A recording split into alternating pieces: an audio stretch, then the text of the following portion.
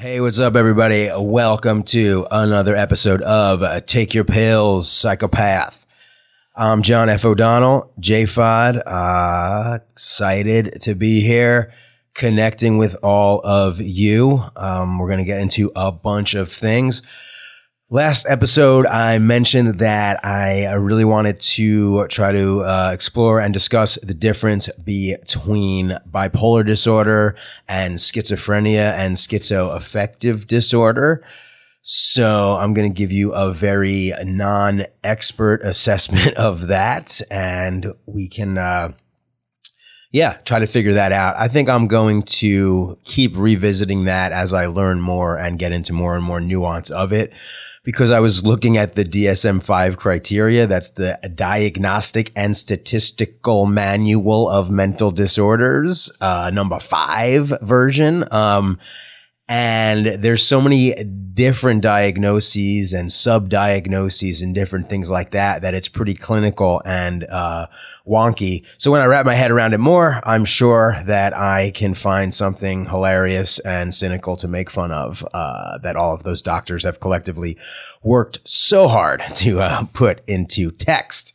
But before we get into that, oh my goodness, I went on a Tinder date last night that is relevant. You know, I'm not just going to use this as a platform to talk shit about bad Tinder dates.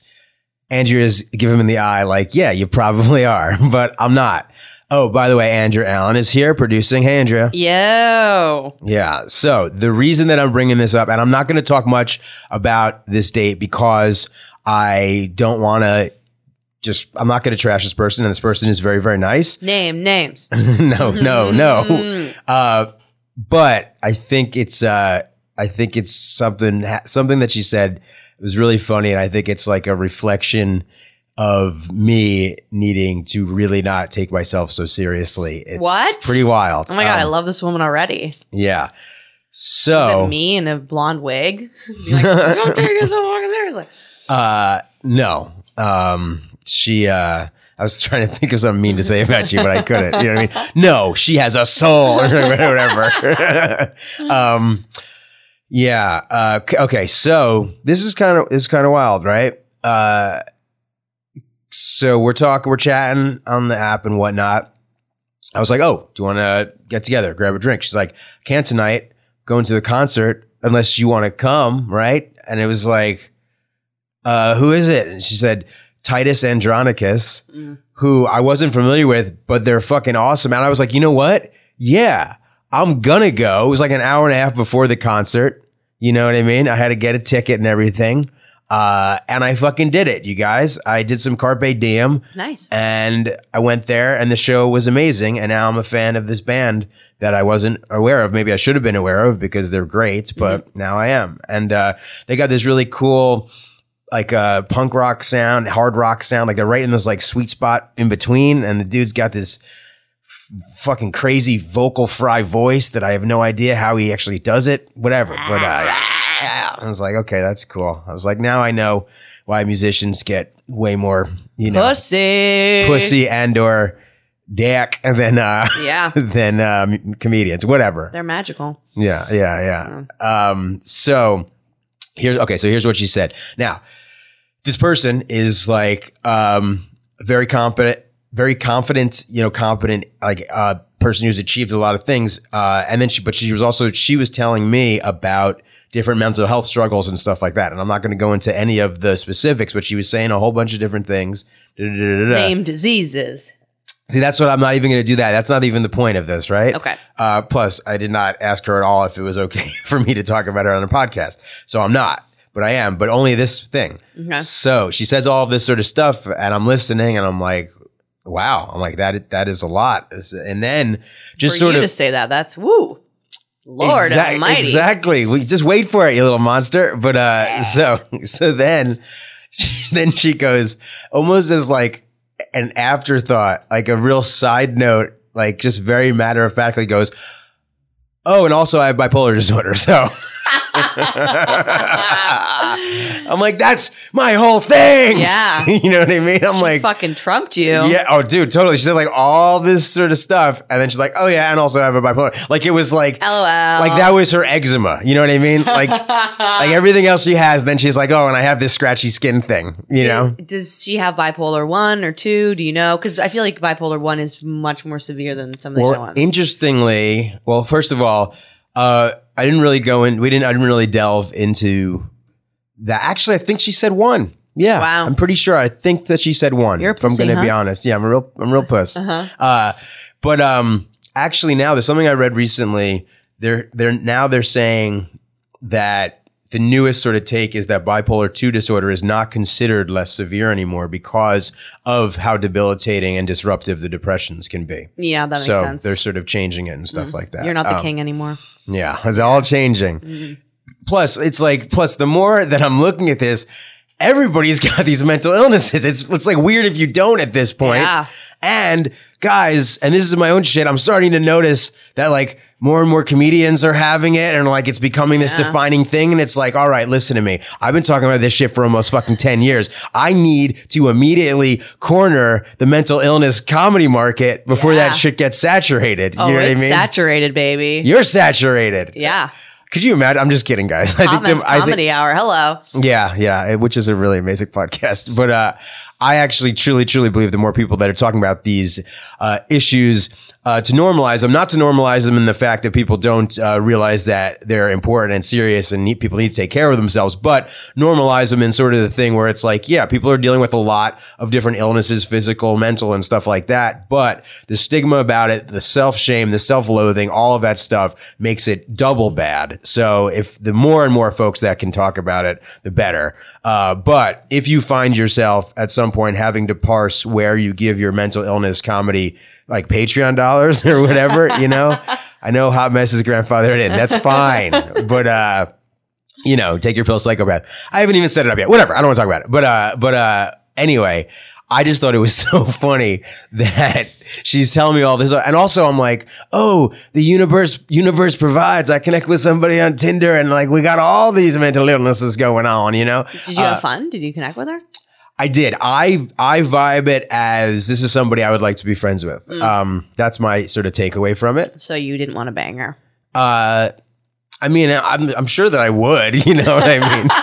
But I'd prefer I prefer a friend thing. I gotcha. So I'm not going to try to like do something like that if it's not if potentially she was going to like me like more than that. Okay. Which who knows? Maybe she would. She was like, let's hang out again, you know? So I don't know.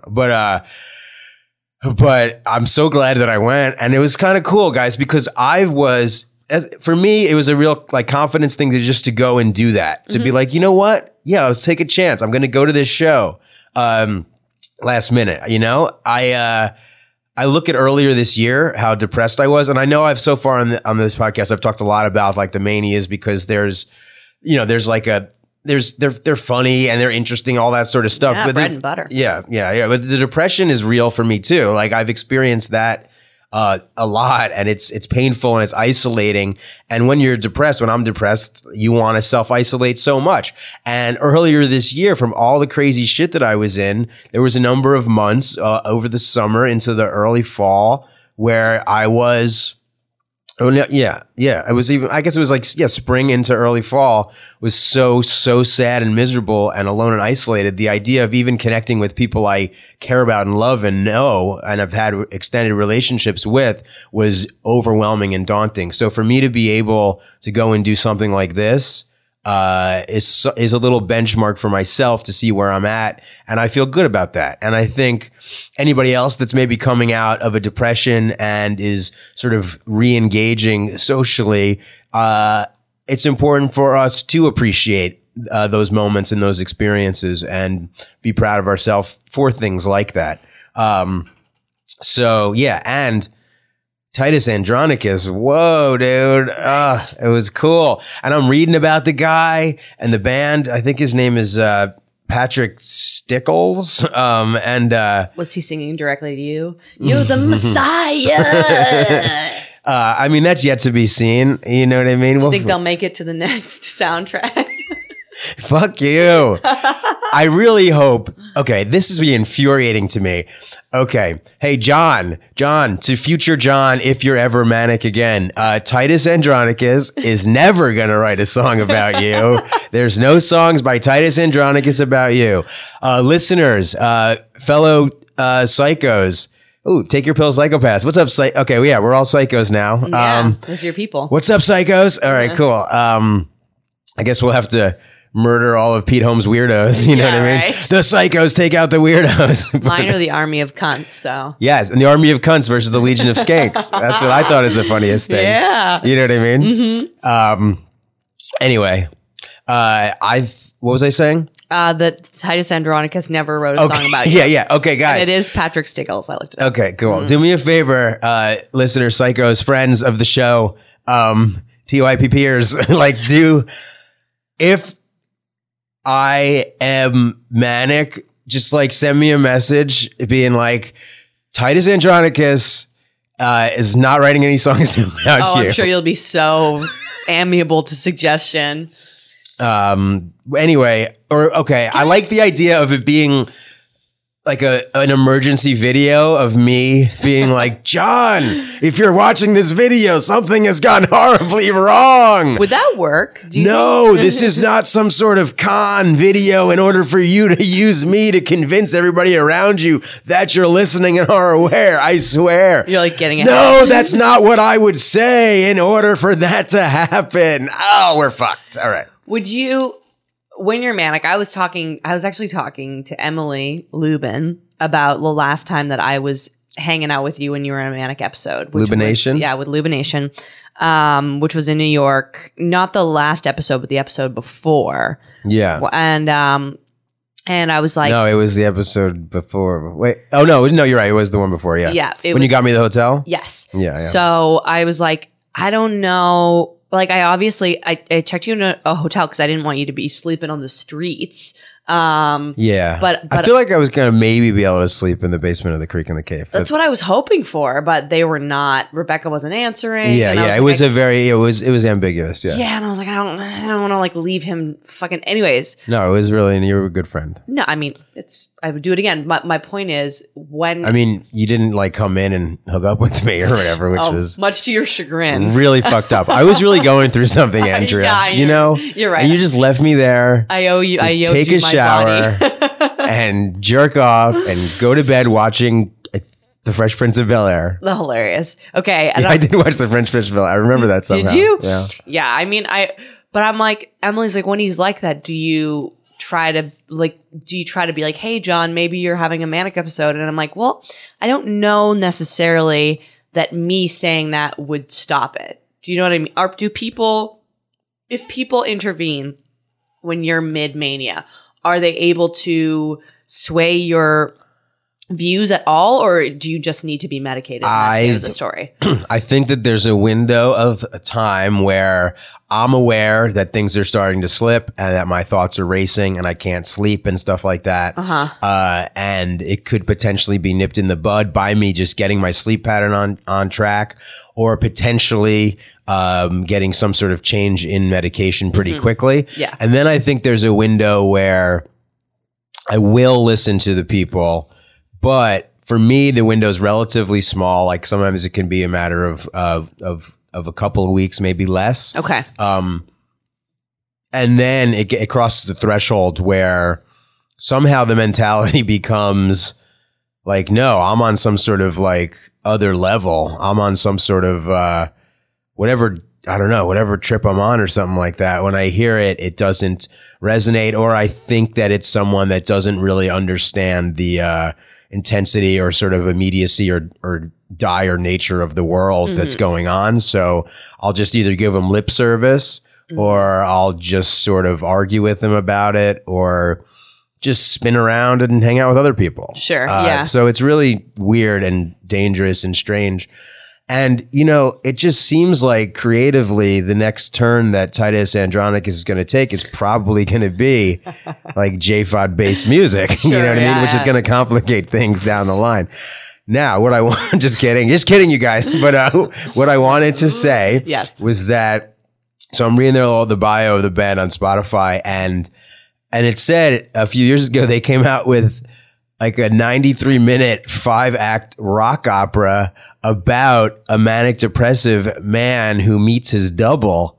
And I was like, holy shit, it's all over the place. You know what I mean? Manic depression. I'm like furiously Googling to see if this is real. I'm like, no, John, no. Shut the fuck up. But so that was all that stuff happened last night. Oh, one more thing. So afterwards, like his like the fans of that band, they are really, really they really, really love that band, and they're really passionate about that music, and they're clearly like these lovable music nerds and stuff like that. Mm-hmm. And so everybody's lining up, taking pictures and getting like vinyl signed and stuff like that. And Brooklyn. Yeah, well, actually, I was at Bowery Ballroom, so it was Manhattan. It doesn't really roll off the tongue as much. No. So I was like, ooh, I'm gonna write on a napkin. I'm gonna give him the website to my stand-up album and the promo code, and I'll be like, here, I was like, that was so great. It was like something I want to give back to you. It was like, this is nice. This thing, and he was super endearing and like warm about it and everything like that. Always be giving out promo codes to your stand-up even special. on Tinder. yeah. Did I talk about that last time? No, you've talked to me about it, and I've you guys. eyes. Okay, that's funny. Okay, all right, guys. And then we'll move on to this thing. My little protest thing on Tinder, or not protest. I don't know. My little win for me is when I match with somebody, which is not happening that often, and when it does, I'm like, what's going on here? And I'll send a message. Oftentimes I'm not getting messages back, or I'll get an initial thing, and then it's just like it's nothing's happening here, and I'm like, what am I doing with my fucking time here? So then when I know nothing's gonna happen, or if nobody hasn't responded to like the one message or two messages I send, or 5. No, it's never been 5. It's never been more than 2 without a response. Or 3. I don't know. I can't remember. I don't know. I'm not going nuts on it, but no. Then the last thing I'll do, you guys, is I will send just a link to the trailer of my stand-up special, and then I'm out. Nice. You know what I mean? Grassroots. Yeah. I love it. That's how the It's a Comedy podcast, that part of our show. Yeah. That came about because we were trolling people on Tinder to try to get them to subscribe to the show, and then be like, hey, do you want to like meet up later? And be like, it's a comedy podcast. It's a comedy pod. We just kept sending it's a comedy podcast until we got banned from Tinder. Wow. Yeah. Yeah, I guess you can't overtly promote on Tinder, right? You can't, but you can get away with it for a long time if you're a hot chick. All right, cool. Yeah.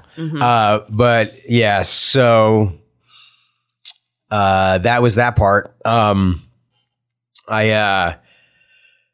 Okay. So yeah, I was trying to go through the DSM-5 and look at the differences between bipolar disorder, schizophrenia, and schizoaffective disorder. And as I was saying, it's pretty wonky and stuff like that.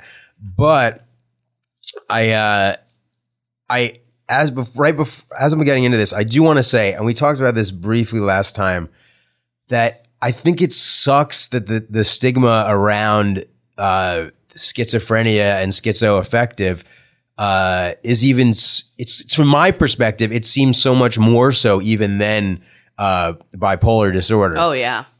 And the thing is, it's like, yes, I know that one of the differences is that schizophrenia is seen to be more severe. My understanding from what I've read thus far is that in terms of severity, from most severe to least severe, none of which being a walk in the park, obviously, it would be like schizophrenia, schizoaffective disorder, bipolar disorder, mood disorder stuff. I think that, okay, obviously, when bipolar disorder, which for a long time was called manic depression, that has this kind of great sounding, weird, like eccentric artist cachet to it. And I used to do jokes about that. I used to have a joke where I would talk about how I really preferred the term manic depression to bipolar disorder because it sounds a lot cooler. I sound like a tortured artist compared to like a broken robot. Blah, blah. And then I would say like Jimi Hendrix has a really cool song called Manic Depression.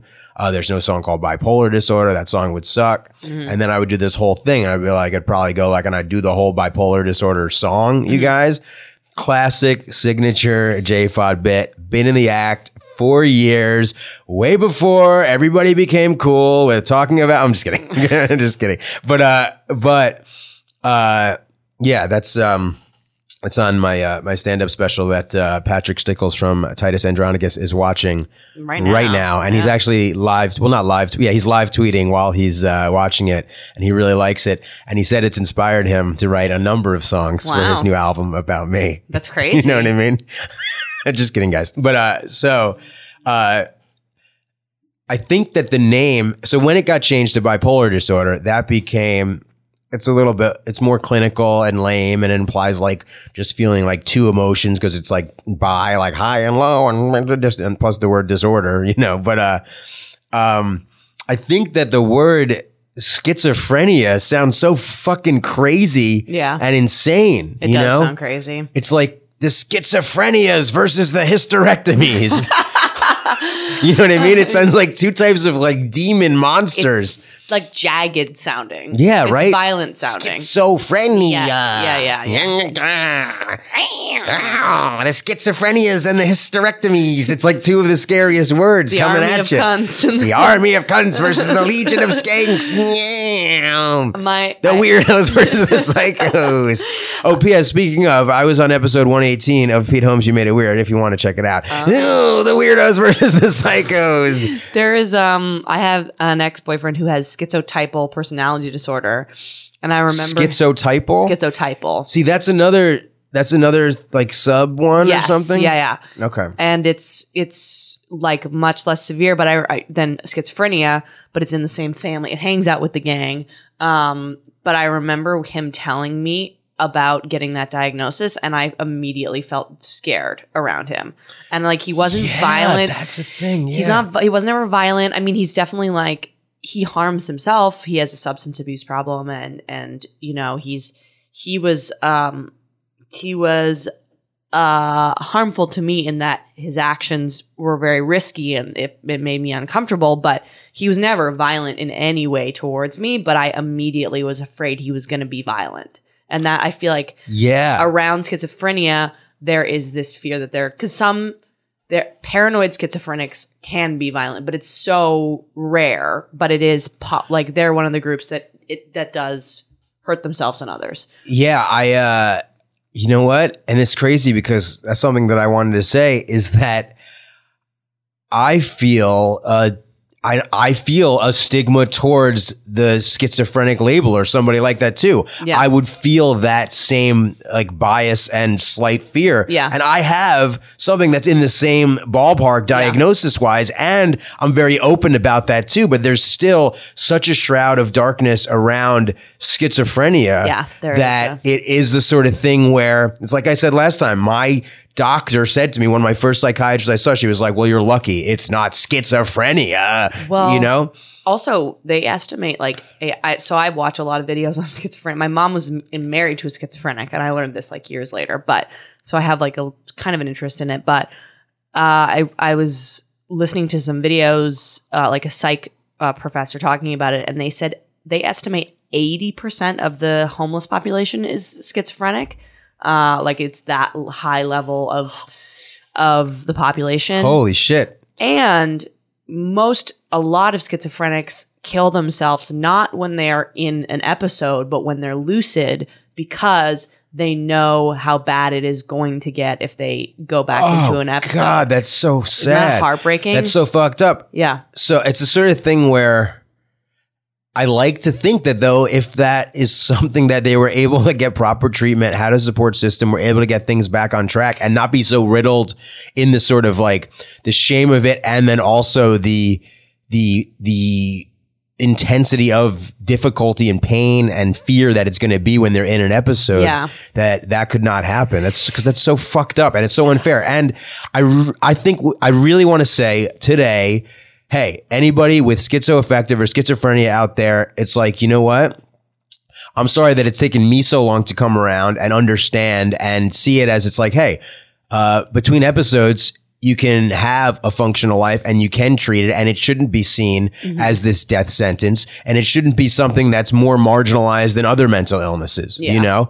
And it's such a difficult thing to deal with potentially, but there's also people that can achieve and do amazing things with it as well. Yeah. And it's not, you know, and it's not your fucking fault. Like, and so my understanding is that schizoaffective is sort of like a hybrid situation of bipolar disorder and schizophrenia, where, let's say schizophrenia, there's the, you know, in addition to the delusions, there's also potentially visual and auditory hallucinations and things like that. Do you want me to read the thing you sent me? No, I'll riff on it for a minute and then we can see. And then there's also an aspect of it where they, where there's like a potentially like a person, like a feelings, like kind of feelings of being persecuted against that they can't get rid of. Right.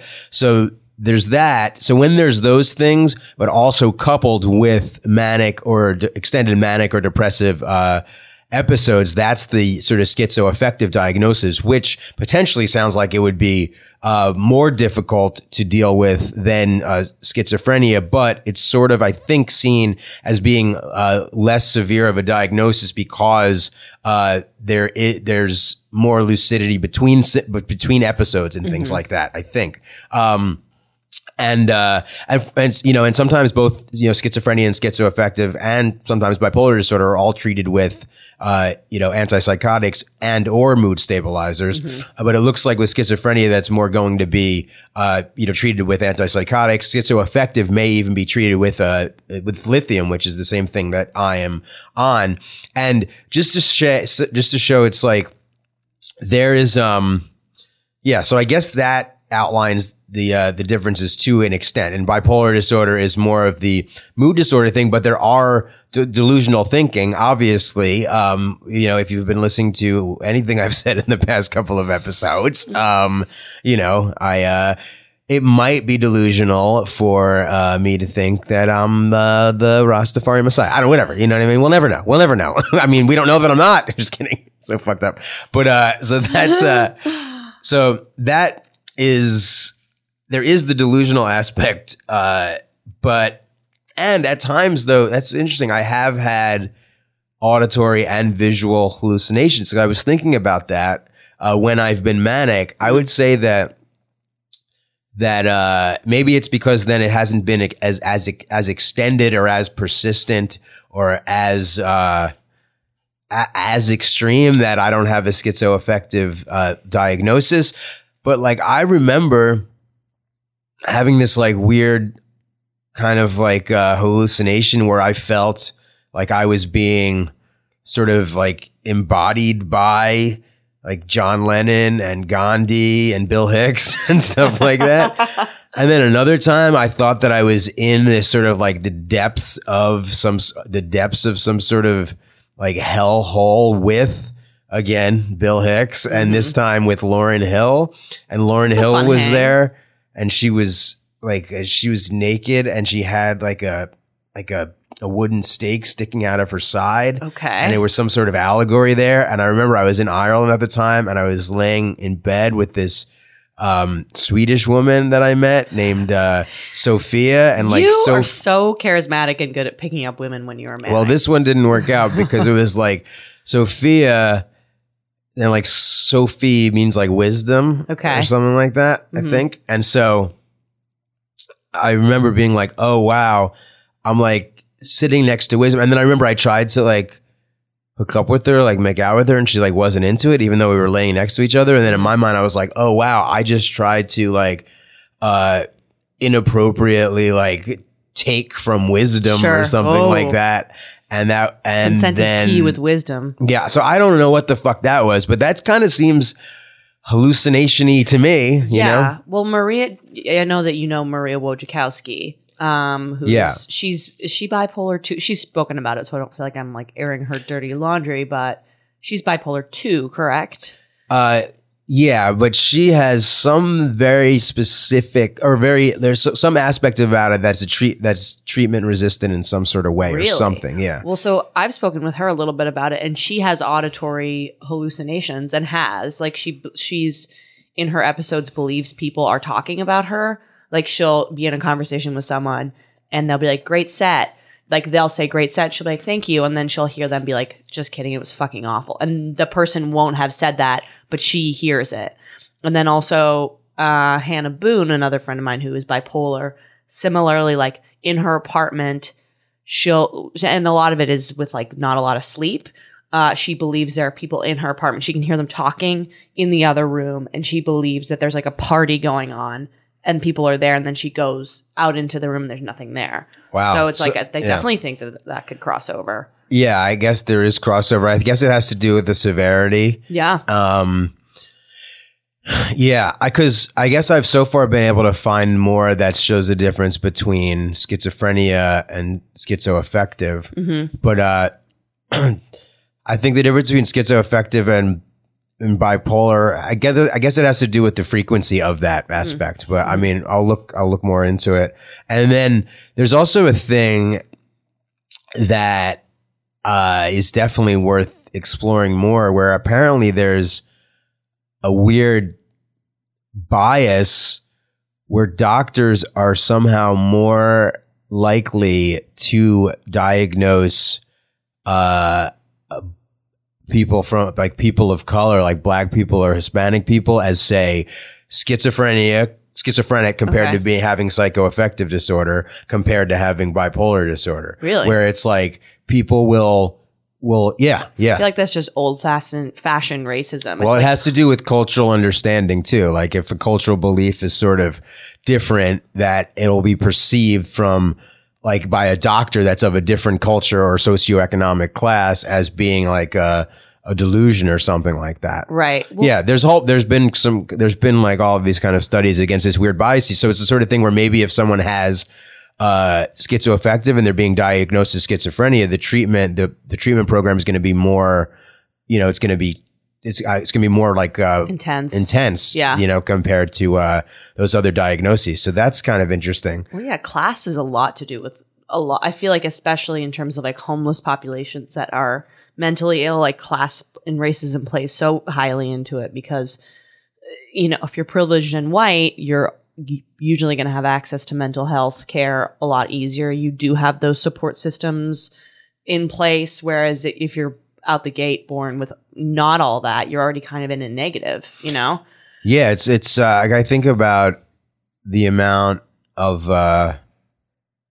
think about the amount of people that are in jail that have mental illness. It's because it's like there's so many people that without question, if they were getting treatment, would not have made the mistake that they made in order to end up in jail. Yeah. And it really is such an awful failing of our society because of that. Mm-hmm.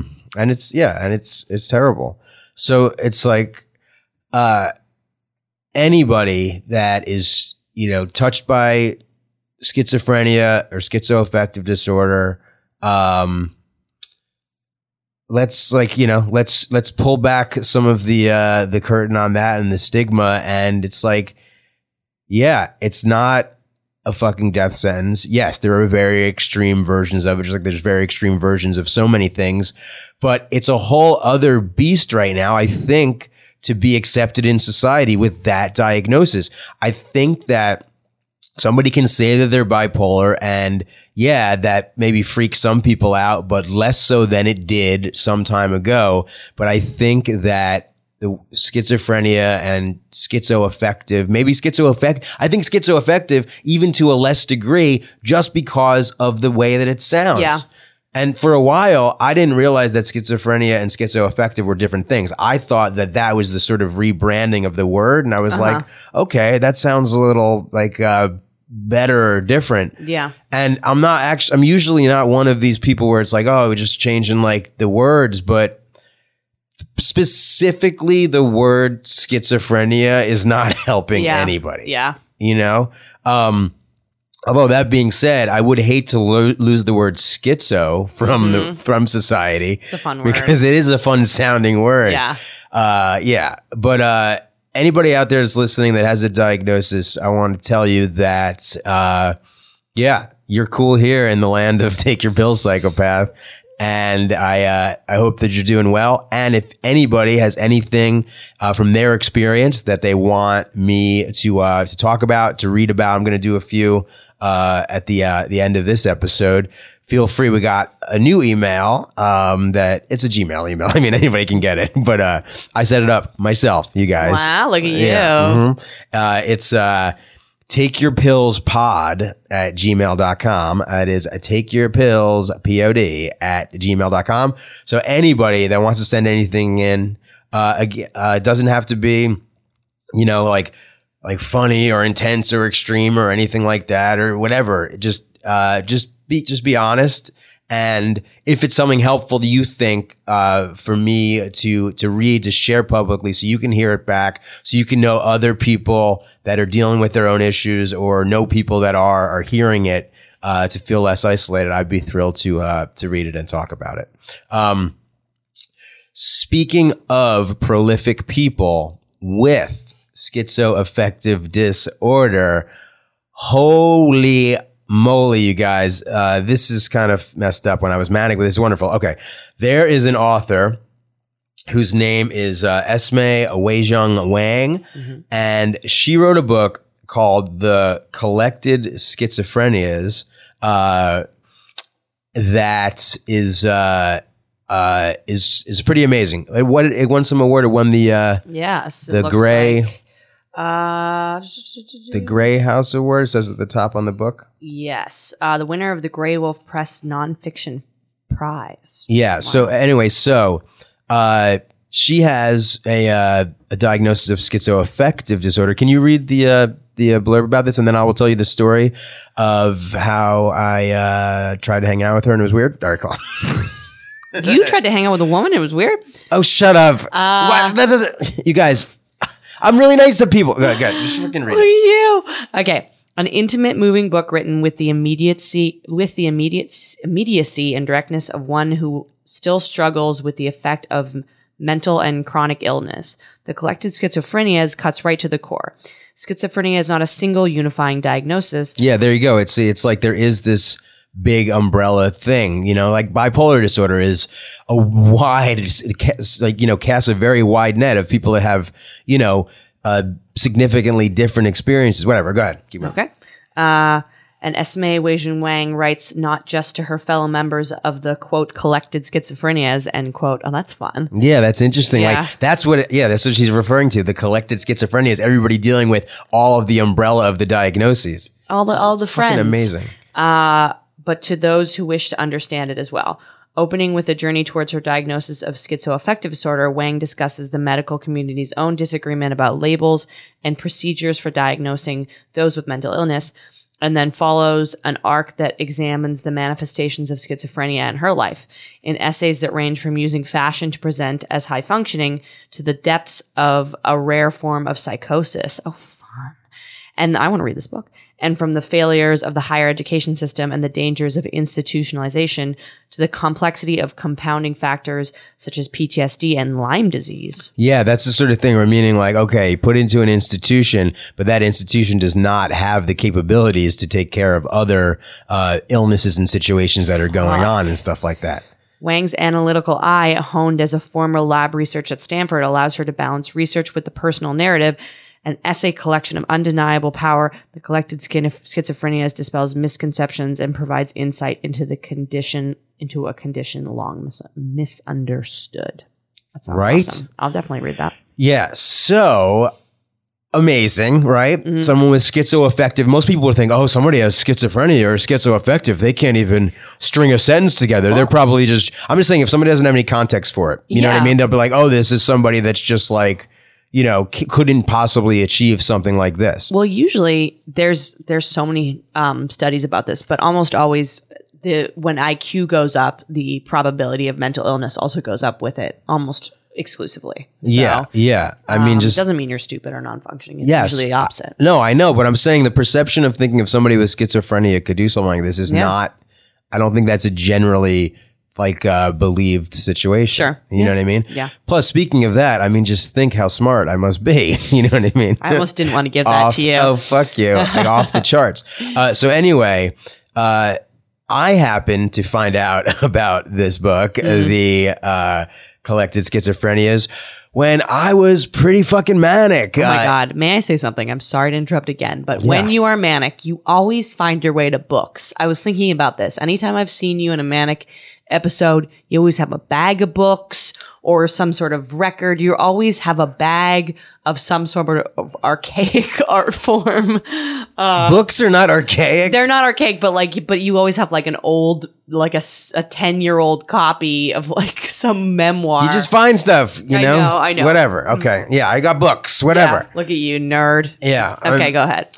Maybe it's to overcompensate because I feel like I don't read enough books when I'm not manic. But then I never read the books when I'm manic, but I buy them. You're right. Last time when I was in DC, for some reason, I would go to this bookstore and I was just buying. I would buy like always have books. hundreds and hundreds of dollars worth of books. Yes. All of which I fucking lost. And they were good book choices. You know what I mean? They were. But I would go in there and I'd be like, oh, I need that book. I need that book. I would get them. But then I was buying books that I was like, why did I buy?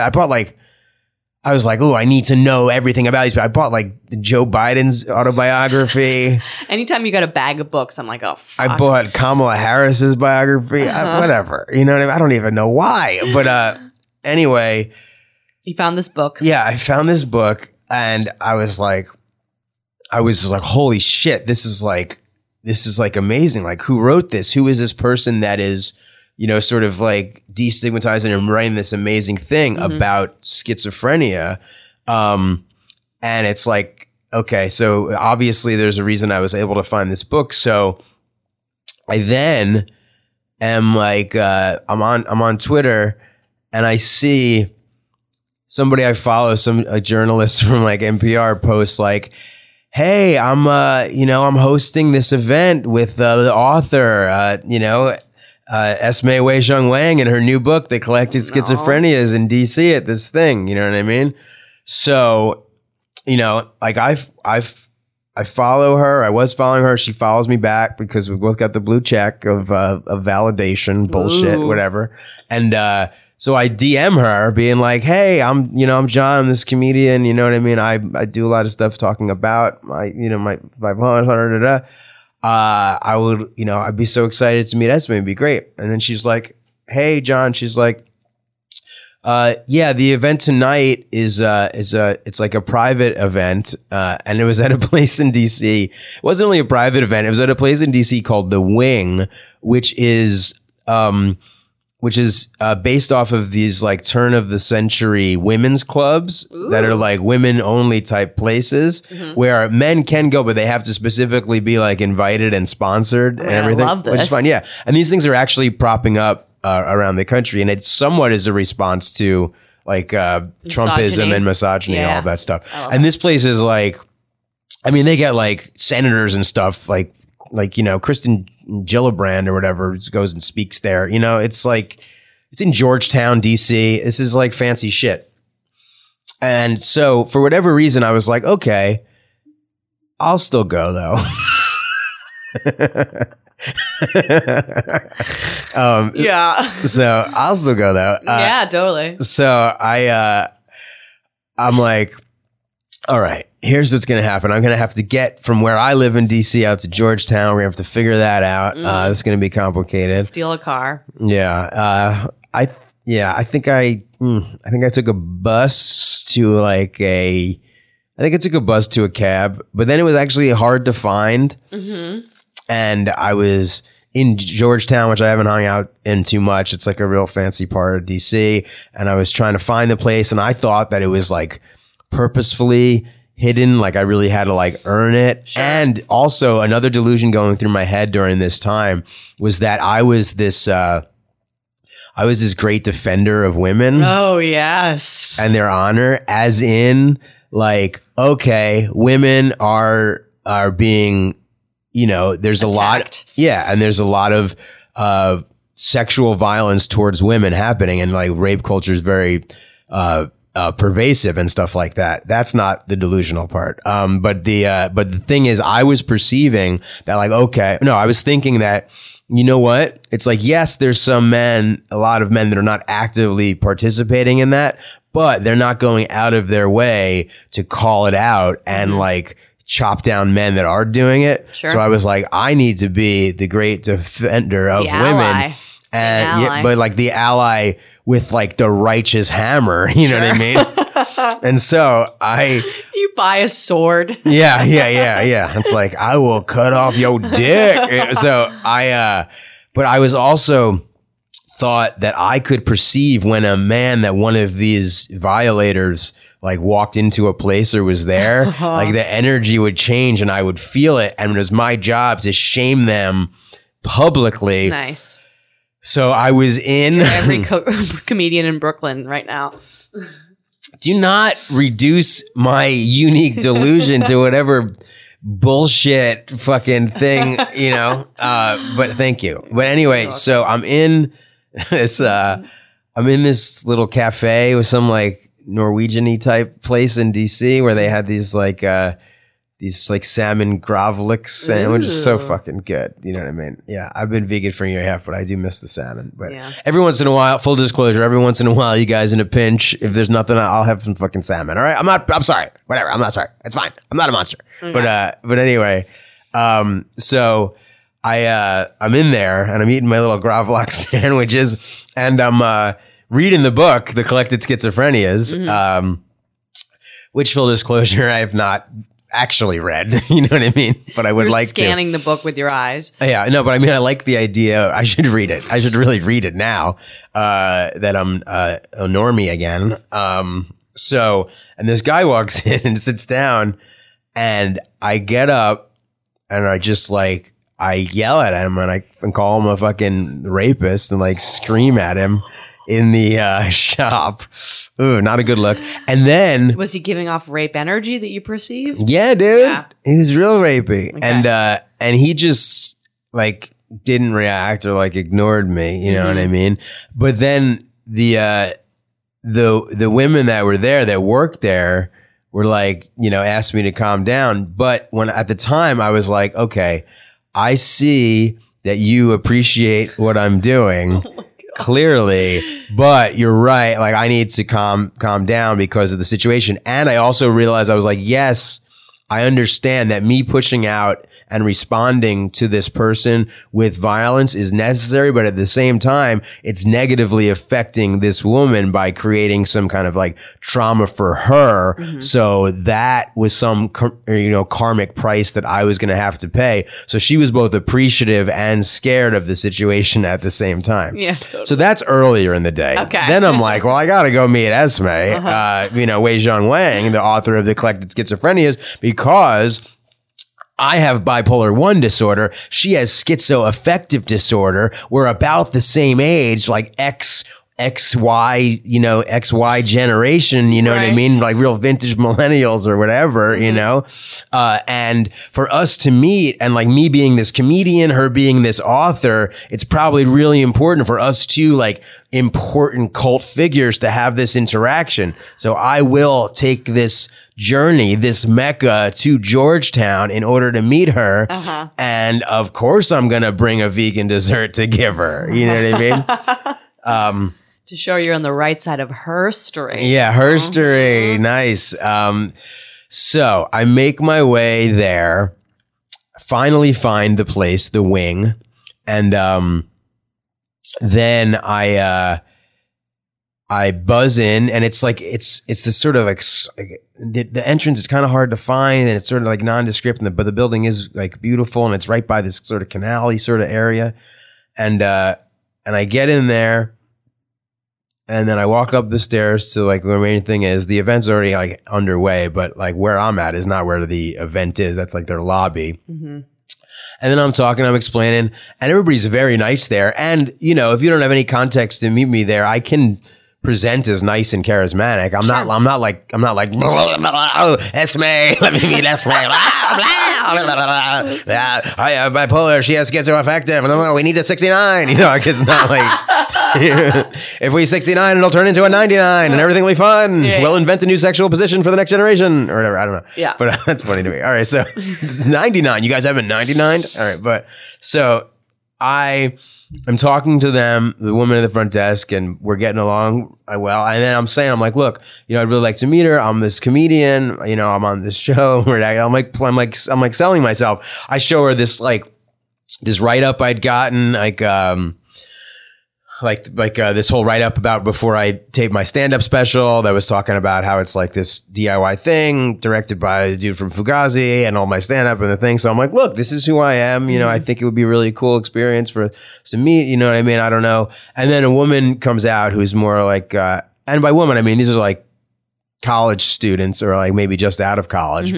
But very professional people in this Georgetown, the wing, fancy pants deal. And she was super nice when she was like, oh, like that's so great that you want to come to this thing. But, this is like a invite only and it's like a women's club. So, you can become part of it, but you have to get sponsored. It's a process. So but again, like, thank you so much. And I'm like, yeah. I'm like, I'm not a weirdo or anything like that. I'm not trying to be like, I'm not trying to force my way in or anything. She's like, oh no, I know. And I'm like, well, you just give this dessert to Esme and whatever. And now that I'm thinking about it, I'm pretty sure, okay, I think that I got the dessert for her. But I may have just got it for me and then last minute made an audible and been like, this is for her. I'm not sure. I just want to be honest with you guys about things that you really don't matter if I need to be honest about. Whatever. That's just it. I don't know. But anyway, I gave it to her. Yeah. And it was like, it was I don't know, it was pink. That's all I remember. But, okay. So then I left and she, though, was having an event the next night at a public place, so like a bookstore or something like that. You could infiltrate. That I could infiltrate. So I went to that, and immediately after the show, she's like, she knew who I was. You know what I mean? So she was like, just wait till I finish signing these books. And then we went into the bathroom and we hooked up. All right, none of that happened. I totally believe you. I 1,000% believe you. Someone just hooked up with you in a bathroom. I was like, you did it again. They don't call me the little bathroom gremlin for nothing. You are a bathroom gremlin. I am not. We've hooked up in a bathroom many times. Okay, you're the bathroom gremlin. Yes, I probably am, yeah. Anyway, I mean, it was Barack Obama. It was a different America. It was a different country. But anyway, no, that didn't happen. That did not happen. I didn't go to the event the next day. Oh. Thank goodness, for whatever reason. Who knows? Sure. I was spun out, whatever was happening. I've not met Esme. The book is amazing, I think. I'm sure it is, from what I've read. And it's like she has this really amazing sort of like disjointed narrative that works. And it's like the emotional honesty of it is fucking, it's really courageous and cool. And I'm pretty sure I follow her on Twitter and she does not follow me. And that's where we're at. But that's someone with schizoaffective that was, it said she formerly was a Stanford lab, researcher. And she is a award-winning author. And it's pretty fucking cool. And I'm really, really glad that those women did not let me meet her. Or who knows? Maybe it would have been okay. You know what I mean? Yeah. Yeah. I'm like, I was like, I have bipolar. You have schizoaffective. I'm the keymaster. Are you the gatekeeper? Yeah, that was a little Ghostbusters reference for all y'all. Yeah, that's that. Now it's time for one of our potentially recurring segments until I run out of them, which seems like it will be never. Tell you guys a little story of one time that I was manic that I'm remembering about. Let's see. Okay. Yep. I just told the story about trying to meet Esme Weizhong Wang. Okay. All right. Here's one. Hold on. Okay. This one I forgot about. This one takes place 2008, New York City. I'm spinning out, getting manic, and an extended manic episode because for me, I'm smoking weed, which is just making it worse and worse. I'm drinking a lot of wine. That time was a lot of weed and wine for that one. And for me, it's like weed is like, trying to put out a grease fire with water or whatever. Yeah. It just it makes it way worse. And that's one thing too. I think that my hallucinations if they come are connected with weed. So that is another reason why it wouldn't be a schizophrenia or schizoaffective diagnosis if it is because it's substance induced. I see. Right, Okay. drug and stuff like that. But like the ramped up grandiose delusional thinking is not drug induced, and that's the bipolar.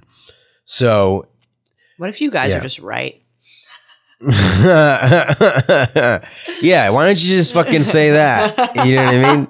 Right about this is the thing. Like Esme would say, she would see trains like coming at her. Yeah. You know what I mean? That's Like terrifying. terrifying shit that then she'd have to figure out how to like emotionally regulate herself when that was happening. Yeah. You know what I mean? Yeah. So yeah, not right. But piece of shit. But what was I saying? You were. Yeah, it was the weed 2008. and wine episode. Yeah. So I This season on John's Manic episodes. yeah. Seriously, fuck. I was spun out for a few months at this point, and really just burning bridges in New York City, left and right. You know, Are you working and stuff? Like, what? How are you maintaining yourself? Maybe it's just some money that I had, or not really, you know, or just getting by, you know, like having my place, but you know, you can like get people to give you food and stuff like that. You know, you can do shit or, you know, living off your friends and stuff. And I'm a comedian, so I'm like tapped into a whole community and stuff like that. I'm manic, so I'm meeting people, I'm hanging out with different things. I don't fucking know, but you sort of get Figure by it out, kind of. But like my roommates at this point, I think had moved out because they couldn't handle the situation.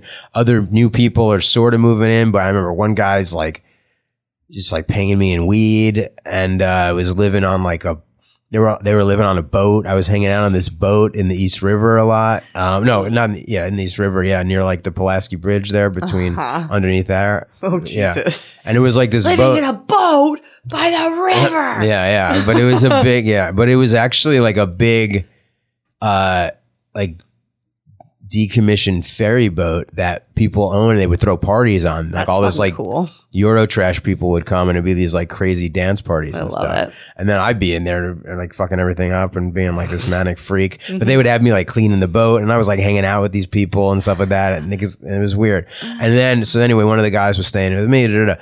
So all of these crazy things are happening. I'm getting kicked out of all these places. I'm kicked out of different venues where I was, you know, hanging out. My friends are, you know, trying to help, but don't want to be around me. And it was basically, it was bad. It was a bad time. And this particular story, though, pretty funny. I was really, really convinced that, I wasn't convinced. I was going to get kicked out of my apartment, right? Because I hadn't paid rent for a long time, and I was freaking out my landlord, and which sucks because she was such a nice lady. And we had such a good relationship before that, you know, and then I just, you know, I totally freaked her out, and it was bad. So she was trying to get me out of the apartment, but I changed the locks and stuff like that. And, when I was perceiving that some sort of like, not even just like the marshal, but like, or somebody, they were going to really finally like kick me out of the place, like not bang down the doors and stuff like that. So I had to create a diversion. So I had to sort of publicly sort of spread the word about where I was going to be, but then like not be there, but also create such a thing that, you know, whatever authority forces weren't even going to physically be able to get to my place. So I was like, I'm going to throw a huge block party a la Dave Chappelle style. So I thought because I was this, you know, person that was like so central, and I was living in Long Island City, Queens at the time, that I was like, and I had so much, I don't know, like a connection with people or something, that the way that I was spreading the word about it, like tons and tons of people were going to be there, and it was going to be this huge block party fun like event thing and stuff like that. And then what was going to happen is then obviously everybody thought that I was going to be there, Right. but there were going to be so many people on the block and outside of my place that anybody that was going to try to kick me out or anything or hurt me or get in there, they wouldn't even be able to. And the strength in numbers would just shame them away from it or something like Nice. that. But my master stroke is that I wasn't going to be there at all, you know? Bulletproof. Instead, I was going to go into the city, into Manhattan, and go to Comics, this comedy club that Yeah. was there at the time, COMIX, which actually, full disclosure, when that place closed, because I was friends with people that were working there, I got the X from Comics, the actual really? letter from the thing. It's this little copper thing. I think it's still at my grandmother's house. But so anyway, I had to get to Comics because that night, there was a CD release party for the posthumously released Mitch Hedberg album. Oh, yeah. Do You Believe in Gosh? And I was like, oh, I'm clearly down the line at some point going to be the person they tap to play Mitch Hedberg in the Right. Mitch Hedberg biopic. So I should be there for this.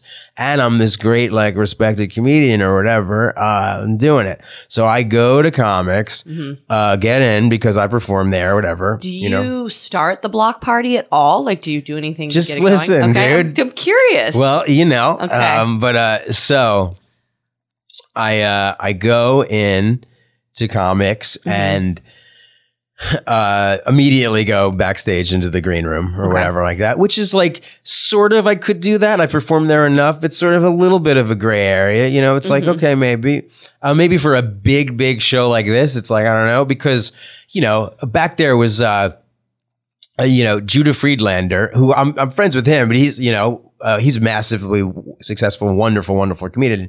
You know, I'm pals with him, but also like Jim Gaffigan, who I know a little. yeah. Mark Maron. You know what I mean?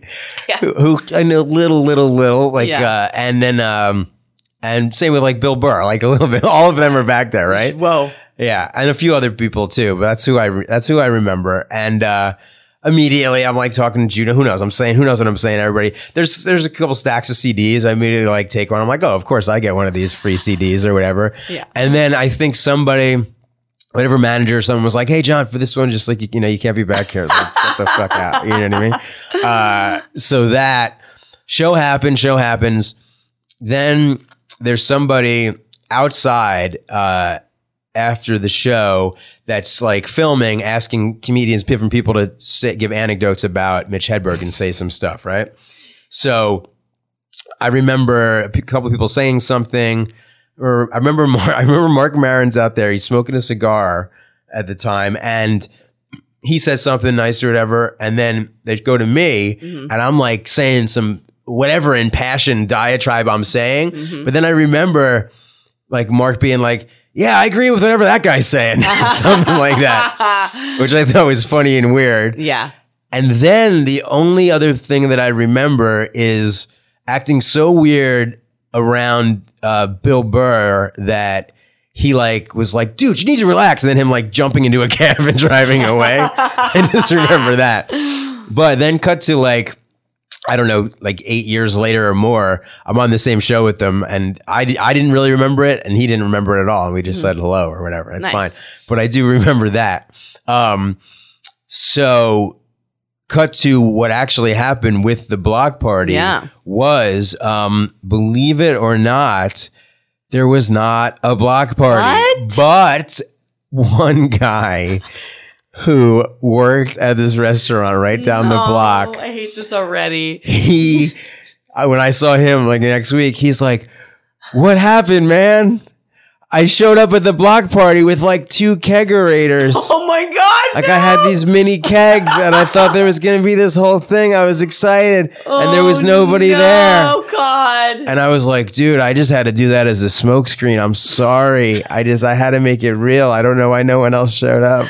Smoke screen. And then we listened to the Mitch Hedberg album together. No, we didn't, but He came with 2 kegs. Oh, that's... well, not big kegs. I feel like littler kegs. Still, that's so funny. Yeah. One guy. Yeah.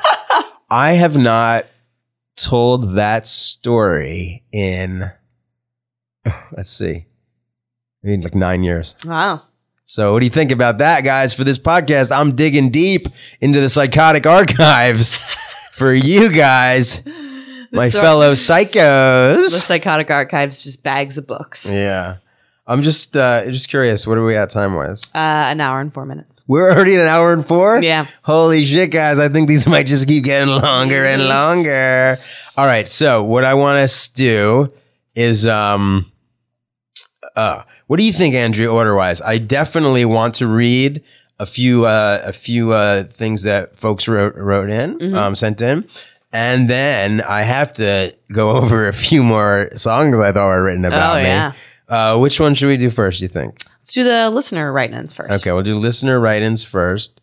Get through all that depressing bullshit and then go to this. Just kidding, you guys. This means the world to me for you guys to send stuff in. I really want it to be something that we do because guess what? I feel lucky that I have this platform and I get to reach out and to connect with folks. So I want you guys to feel the same way. And I want you guys to know that you are heard too, because, you know, we've all heard the term strength in numbers. Yeah. We're going for weakness in numbers, you guys. So that's going to be our thing, you little fucking psychos. All right. So let me read some of these. This first one is from Apia. Yes. She's, you know what? I was thinking before I started reading the first one of these, I guess I have to give the what's the word I'm looking for? The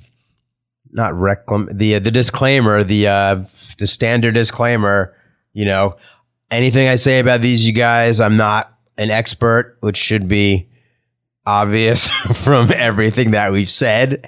So I'm just going to give you my thoughts and, you know, let you know I appreciate you sharing. So here we go.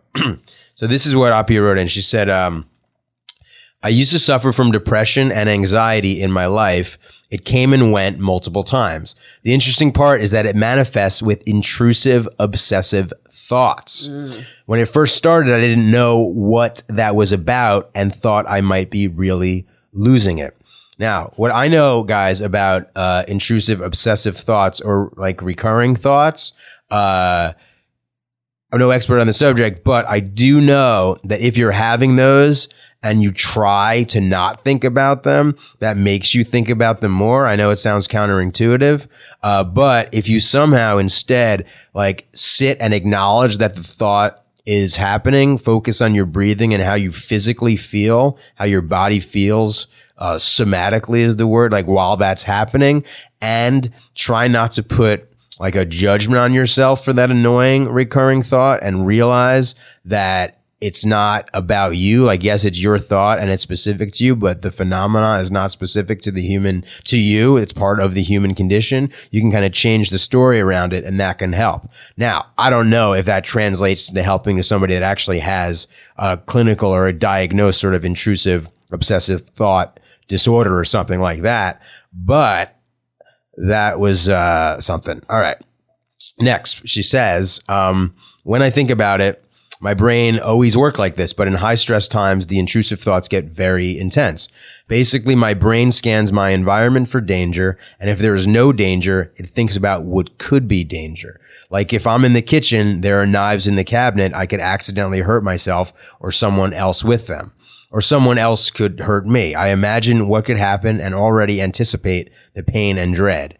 I always go to the worst case scenario of pain and death for everyone. Sometimes a trigger could bring me to the obsessive state when I was already stressed out. I never hurt myself or other people, but it's like my brain got some kind of virus and I can't stop thinking about those things. Imagine if you watch a horror movie and the thoughts stay with you.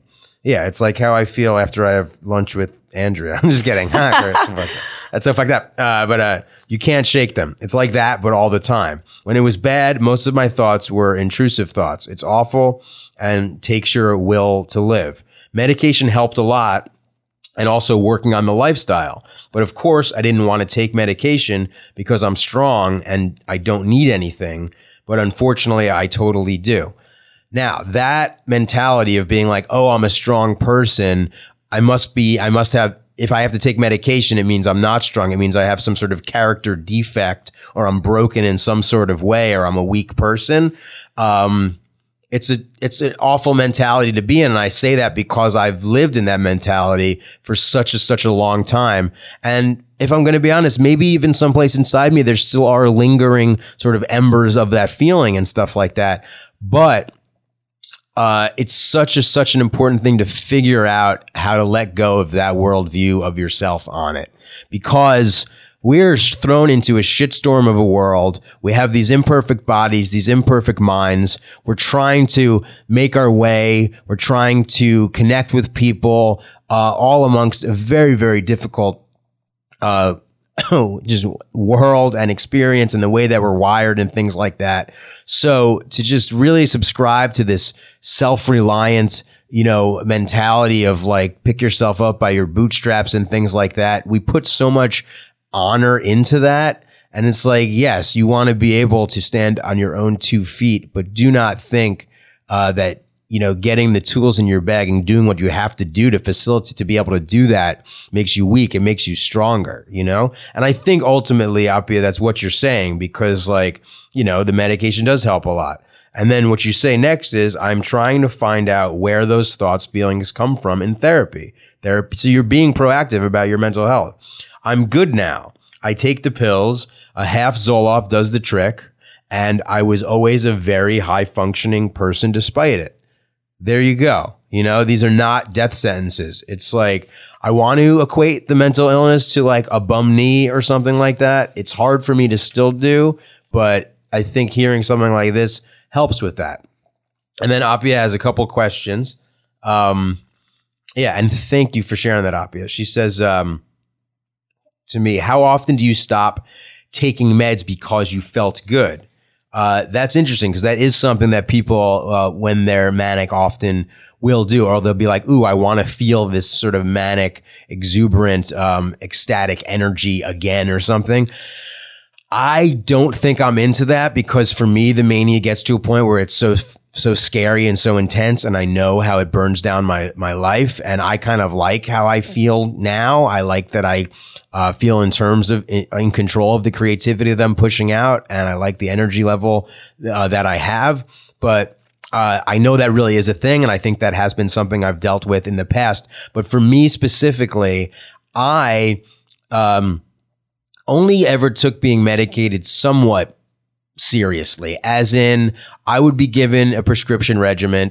I wouldn't like some of the pills because they'd be really affecting me negatively. They'd be too much. Let's say for me personally, something like being put on Risperdal or something like that, which if it maybe works for others. But so I would just not take those, but I would take the other ones. Like I would take Lamictal, because Lamictal has mood stabilizing capabilities, and it didn't give me, didn't have a side effect profile. So I do that. Or the first time that I was given lithium, initially I was given a dosage, and then when the blood test came back, they said there wasn't enough in it. So enough lithium showing up in my blood. So they were going to just double the dosage. And I said, yeah, sure. But I started taking that for a few days and was feeling tired. So I just went back to the other amount, and still, was okay for a couple of years, but then inevitably, had an episode.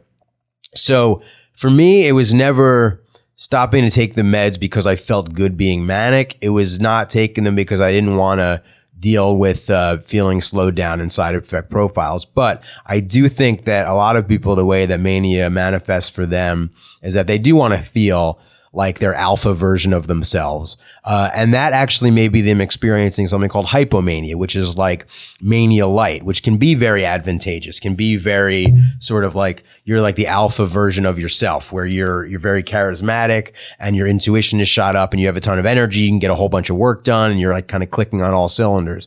But for me, it'll cross that threshold into full blown mania, where it becomes real shit show. Okay, she's got another question. Do you think your illness also has some upsides? In a way, yes.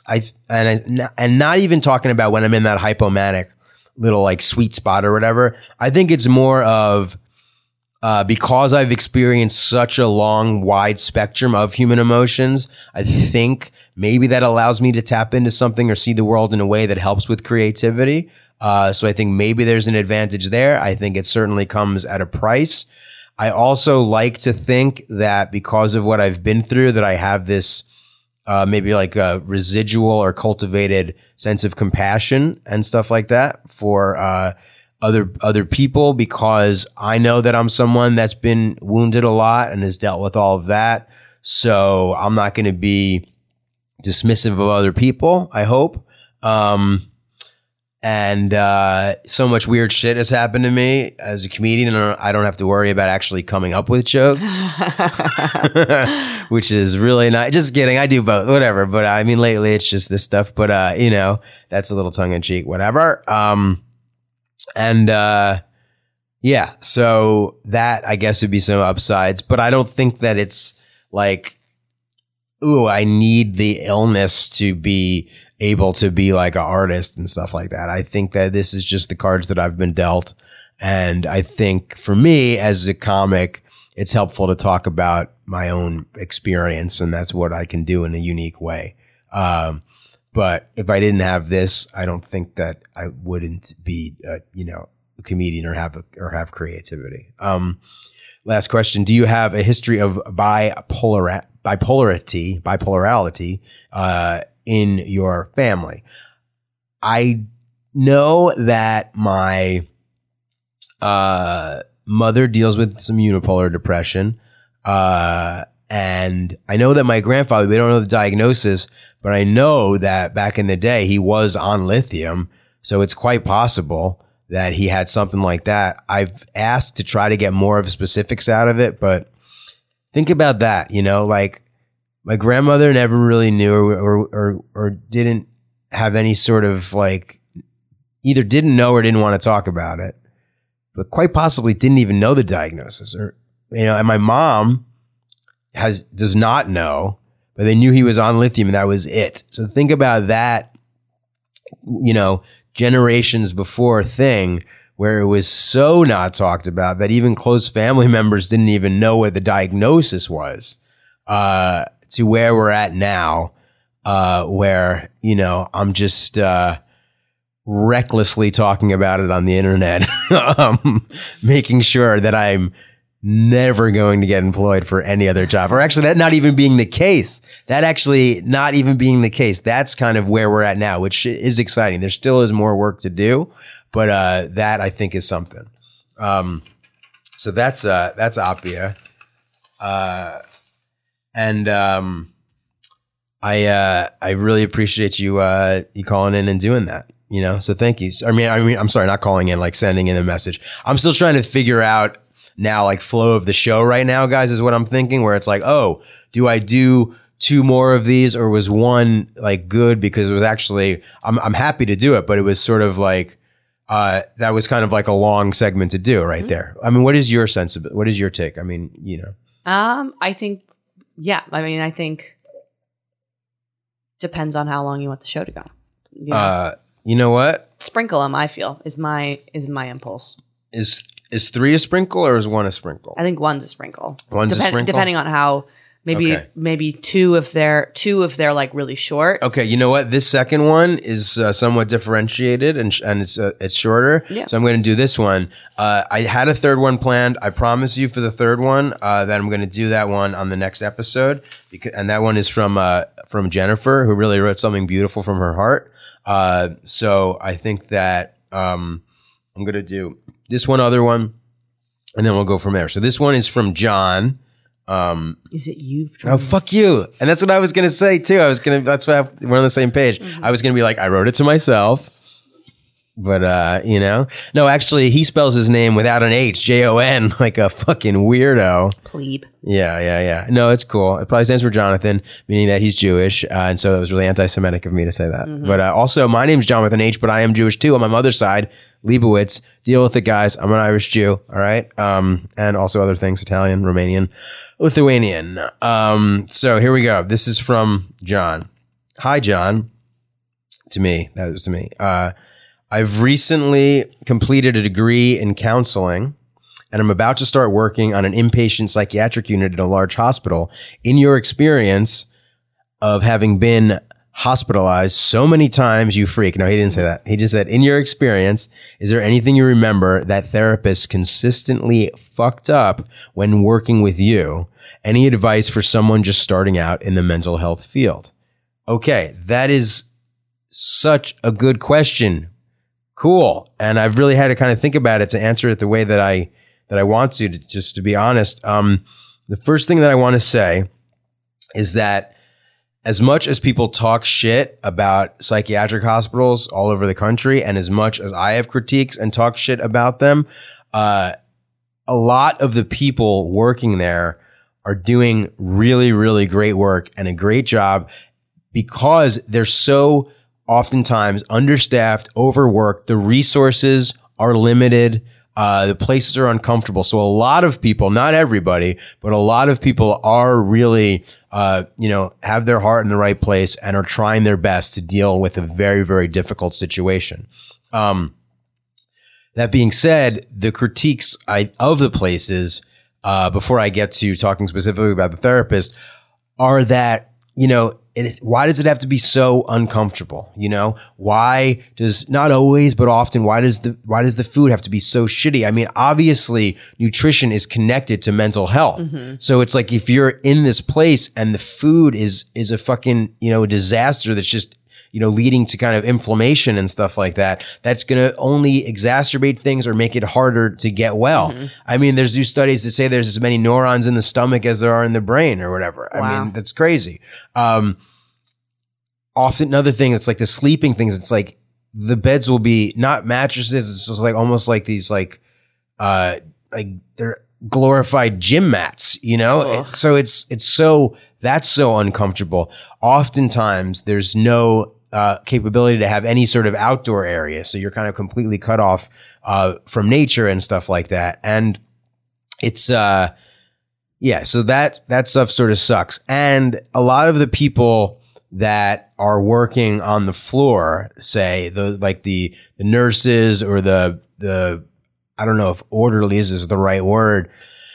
Those people sometimes can be really kind and helpful, but sometimes there's some who have been burnt out, who are over it. So they're just sort of mean all the time for no reason, mm-hmm. which is it just makes everything kind of worse. So I would say don't do that. But in terms of a therapist consistently fucking up something, there's nothing that comes to mind as consistently fucking up. But when a therapist,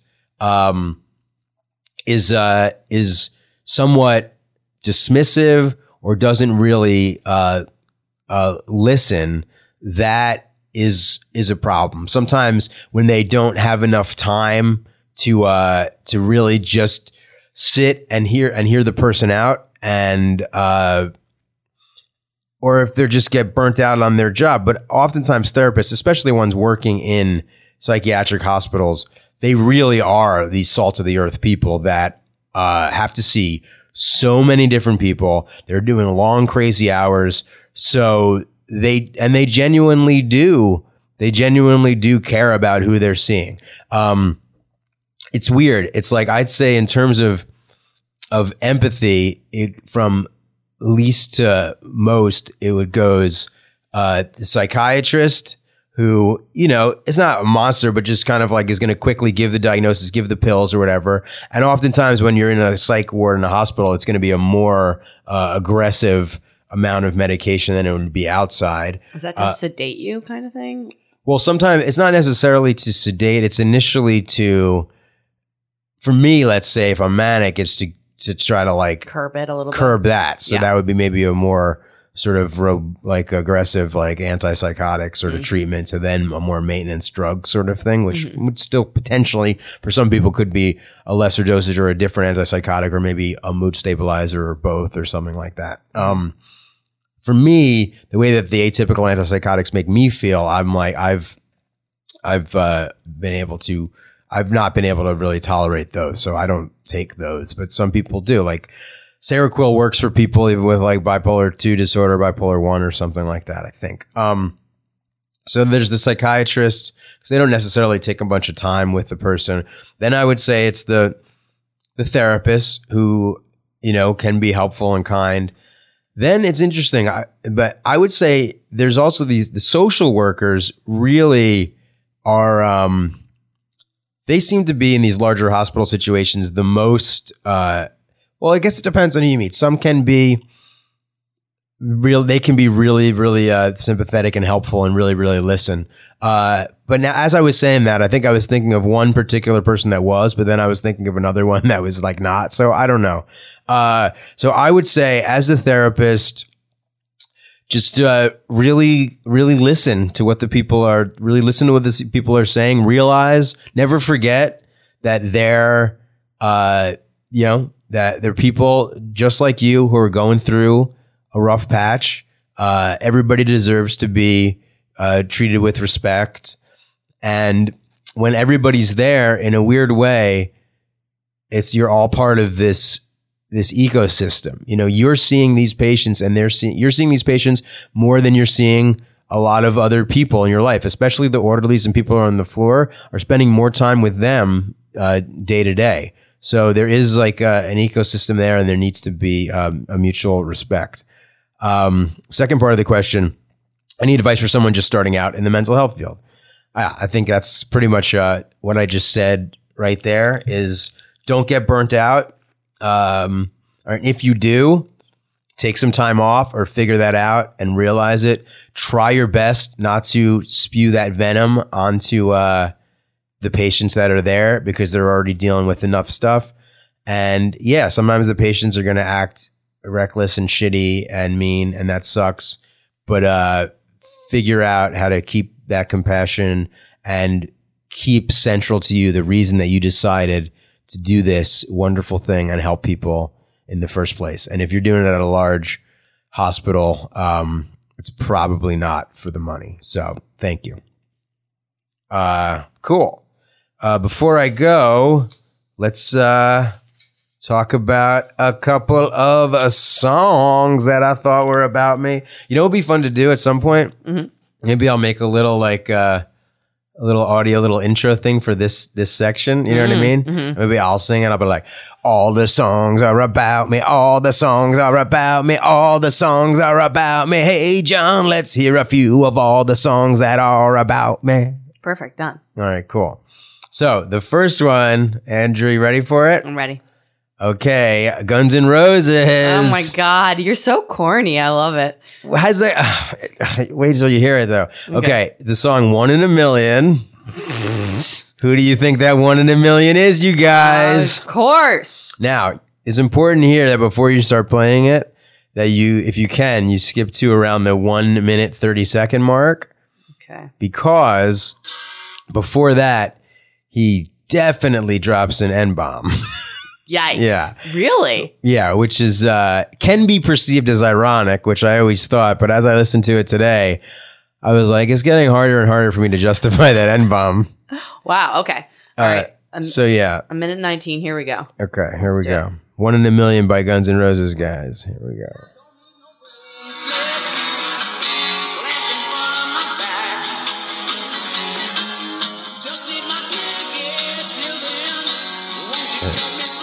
Here we go. There it is. That's what I am. Yeah.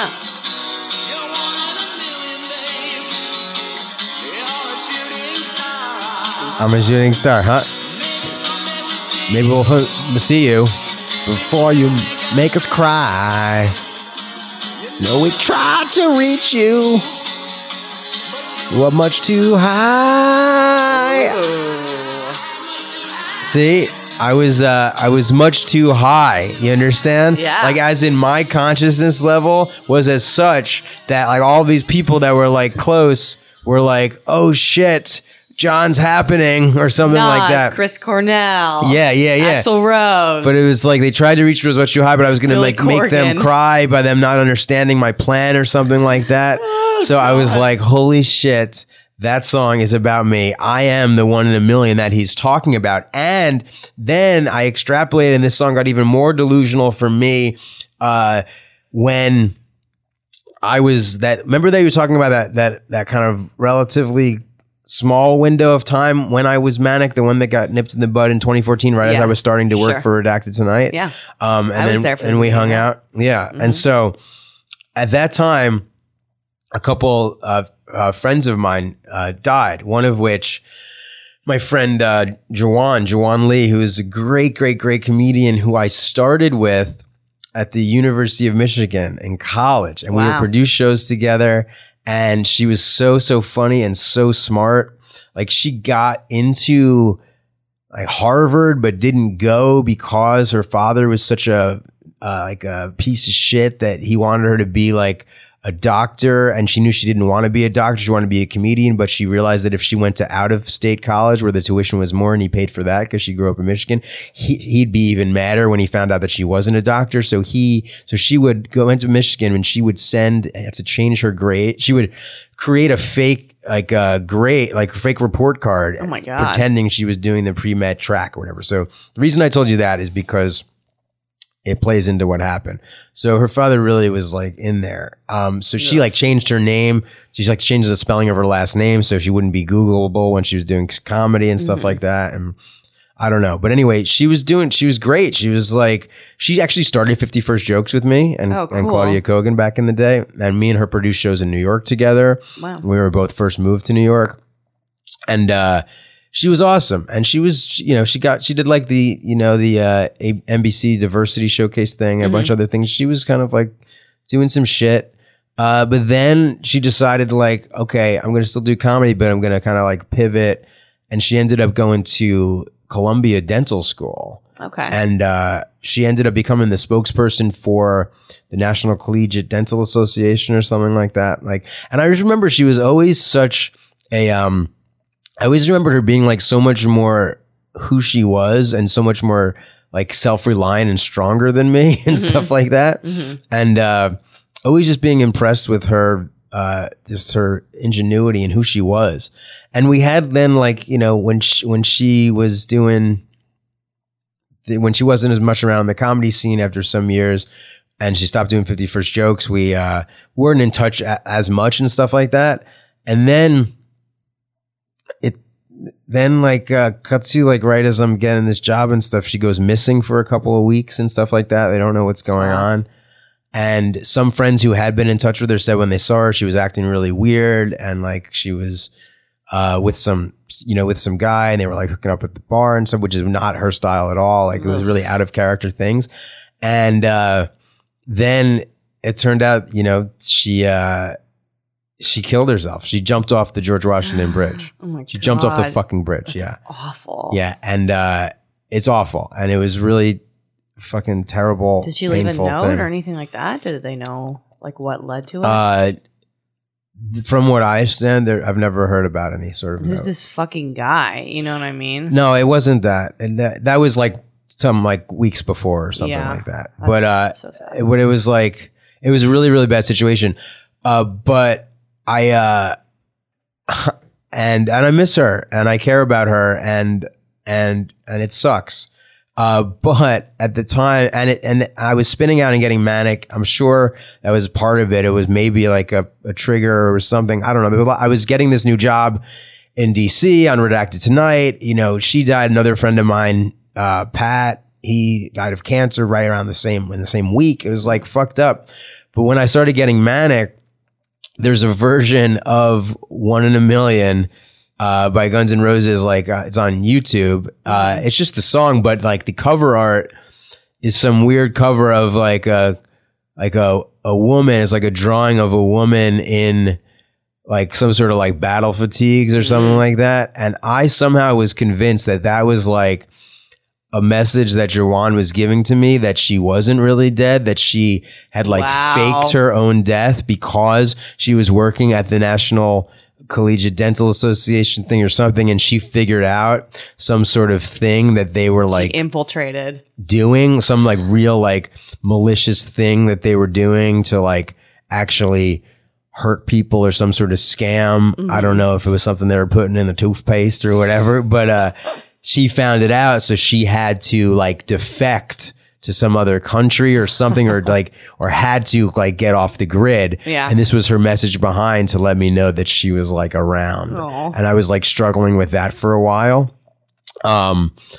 So that's what I think of when I hear that song now, God. you guys. So like so many songs you guys have taken on so much like lingering, like cringiness.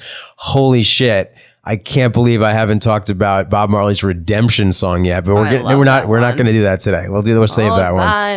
No, stop. But anyway, so cut to a year after Juwan passed. Her brother, a wonderful guy, and our mutual friend from college, our friend, me and Juwan's mutual friend Amos, wanted to have like a celebration of her life comedy show. Nice. So it was basically they asked some of her comedy friends to do the show in Crown Heights, and then they invited a bunch of her friends, a lot of them from from Columbia Dental School. And so we're doing it and stuff like that. And then when I go up on stage, because she was good friends with Judah Friedlander, and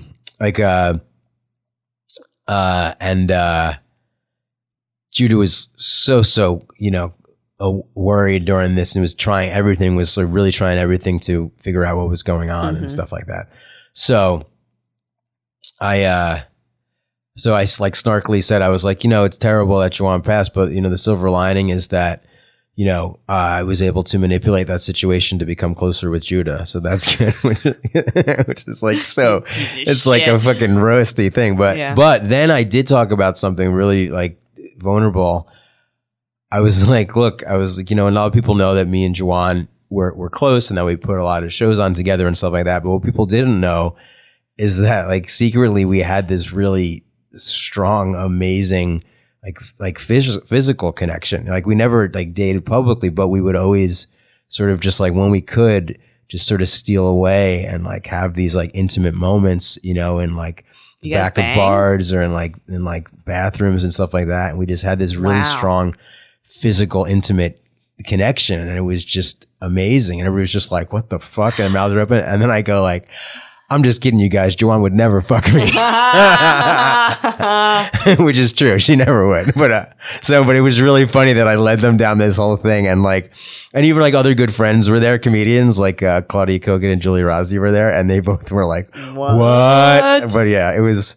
So basically, I crushed that show, you guys. But anyway, Juwan, I haven't talked about you with anyone in a while. I love you and I miss you. And wherever you are, just like give me some sort of other Guns N' Roses video or something. Just let me know that you're okay, because I love you. All right, next song. Yes, let's do it. Oh shit. Okay, this one is by Black Francis, okay, aka Frank Black, the lead singer of the Pixies. Oh, I'm going to see the Pixies in a few weeks at Webster Hall. Yes, Emily's dad signed them. I don't know if you know. This is a total inside. Can you get me a ticket? I can't. No, I only could get for me because he knows Frank Black. Do you understand how much I like the Pixies? Me too, man. No, you don't know. No, you don't know. Wait, you couldn't get... Emily doesn't have a ticket? Me and Emily got a ticket because we're going with her dad. Can you get me one? I'll pay for it. I can't. Well, I might have another into the concert. But I can't. Wait. Emily's dad knows Frank Black. Emily's dad signed the Pixies. He used to be their producer. Signed them to what? Their first thing? Yes. Way back? Yes. Wait, Emily's dad is a music producer? Hugely well-known music producer. Like, big fucking deal. With who? I don't know the first... Is he able to help Emily? I mean, with what? Well, she's a comedian. You know what I mean? Well, sign her to a music label as a comedian. He's retired. He's retired now, but I think you're gonna say he's retarded. He's retarded now. I love him. He's so fucking cool. He knows like everyone. He's I don't know Janis Joplin. Wait, can he introduce me to Janis No, Joplin? she's dead. I know, okay. But wait a second.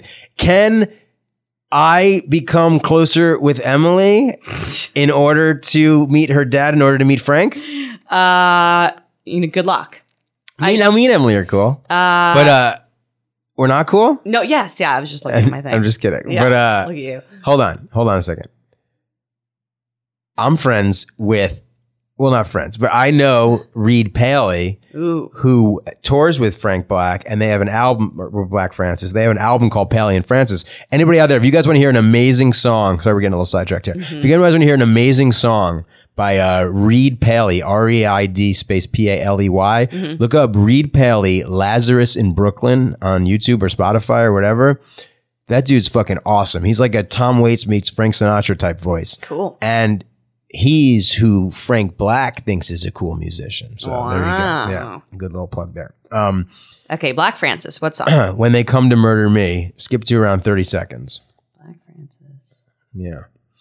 And this song came into play, ready for this, Andrea, during the little talked about manic episode in Denver. Oh, the Denver B-side. Yeah, this is a real B-side, you guys. As I'm like developing this podcast, I'm like, holy shit. I don't know how you stayed alive. What the fuck, you guys? We're all happy that little Johnny's still alive, and I really am. I'm interested to get some feedback if people are like, all right, let's just keep hearing more. Because there's so much more. How far in was it? 30 seconds. 30 seconds. Okay. Yeah, let's see. The Denver one was maybe, I think 2012, maybe? Manic in Denver, Jonathan O'Donnell. And P.S., Frank Black's solo shit, Black Friends, is fucking awesome. Like, listen how cool this song is. It's like pure rock and roll. And here we go. Oh, it's such a good song. Here it comes. When they come to murder me, oh, I'm already gone, bye-bye. Block party. That's good. Yeah, exactly. That's the sort of thing where block party sitch, but that's so funny. But this is what that one is, guys. I was like, holy shit. Clearly, with the shit that I'm saying now or what I'm doing, like the forces to be, the fucking CIA, Karl Rove, whatnot, all of them, they're coming after the neocons. They want to murder me because I am going to expose their war crimes and finally get them. And I have the power to fucking get them put into tribunals and executed immediately for the fucking dystopic, war-mongering, anti-humanity agenda that they've been fucking pushing, right? Horsemen of the apocalypse. Yeah. Fucking bullshit, right?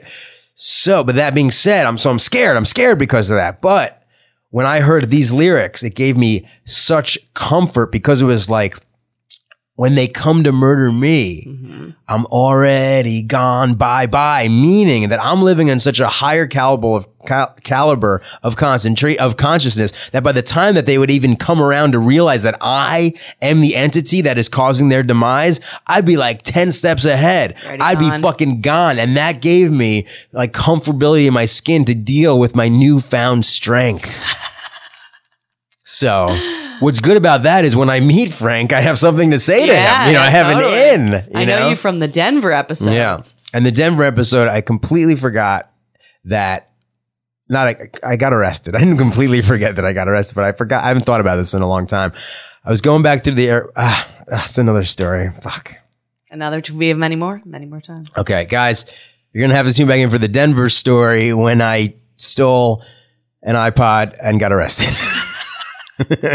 At the airport. That's a long story. Whatever. There's other aspects to it. Whatever. The airport. That's a common one too. There's other stuff. Yeah, airports. Love trouble. airports, traveling. Okay, so that's that one. Bridges. You know what?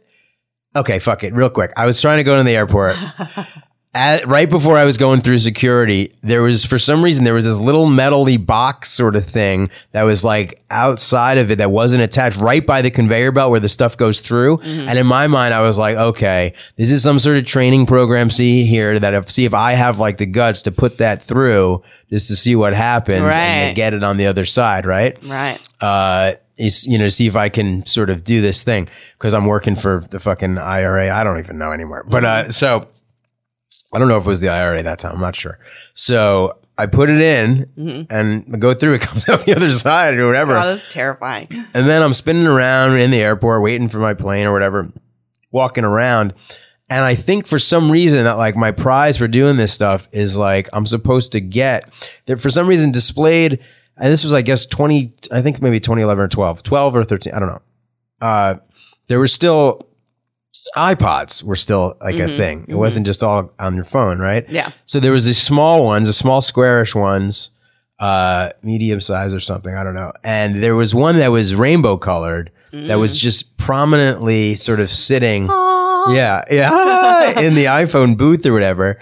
And then there was this woman there behind there. And I just like went and I just like grabbed it and like ran off or put it in my pocket or something like that. Because I thought like I was supposed to be my reward, the thing I was supposed to get. And I think before that, I took that. I went into one of the stores and had a bag, like a duffel bag, and I just started filling it with stuff from the gift shop because I thought that was supposed to be my Another payment. one of your rewards. Yeah. And I think I got out of there with it. I just did it and got out of there with it. What you can do confidently is crazy. It is, right? Yeah. And so but then they got me for the, overtly stealing the iPod in front of rainbow one, right in front of a lady. And then I got arrested, was in jail for 4 days. Then I got moved to a psychiatric hospital for, I don't know, a week or two, racked up so much debt for that, medical bills for that. But, little life hack, guys. If you don't pay it for 7 years, it goes away. Oh, yeah. I mean, everyone in America knows that hack. Yeah. You can't buy a house or a car or whatever, but Who has a house or a car? exactly. And then I do remember when I got out of the hospital, for some reason, I really was perceiving some sort of like strong Pixies connection, but I don't know. Anyway, one more song, and then we're going to wrap this baby up. This one, so embarrassing. Mm-hmm. This one's the embarrassing one, guys. Okay. Because You're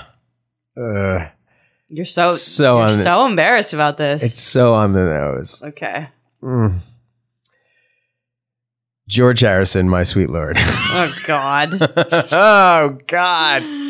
You're so... Oh, come on. How fucking purely, insanely unhinged, egotistical of a human being can I be? Or could any person possibly be to think that this song is about them? Oh, God. Oh. From the Beatles. The guy from the fucking Beatles. I mean, he's playing for you, John. You're higher than he is. And he... John. Oh, John, it's me, God. George. This one, guys, you know how I can laugh at most of them? This one, cringing. It's always been you, John. Don't make it sensual on top of it. A sensual song. It's not a sensual song. It's like a... It's not a sensual song. It's a beautiful song. John. I will tell you this. It makes me cringy to tell people that I thought this one was about me.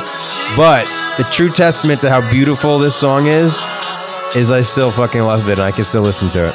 Yeah, it transcends just like My Lord, John F. O'Donnell, my Lord. Comedian from New Jersey. Oh, you guys. I want to know you and your bits. Hey, if you guys have any weird delusions or things you guys thought, why don't you write them in to takeyourpillspod@gmail.com. I'll read some of them. I'll read them all. And any songs you guys thought were about you or whatever. Any experiences, really. All right, can we stop with this? Hallelujah. Oh, God. Yeah. So, holy shit, guys. I'm telling you. Eventually, I'm going to have guests in for interviews and stuff, but I think for a while, we're just going to keep riding the J-Fod Insanity train because this is actually very therapeutic for me. Holy shit. It has to be engaging. This must be a good podcast. It must be. But yeah, thank you so much for listening. And yeah, keep an eye out for the next episode and take your pills, psychopaths.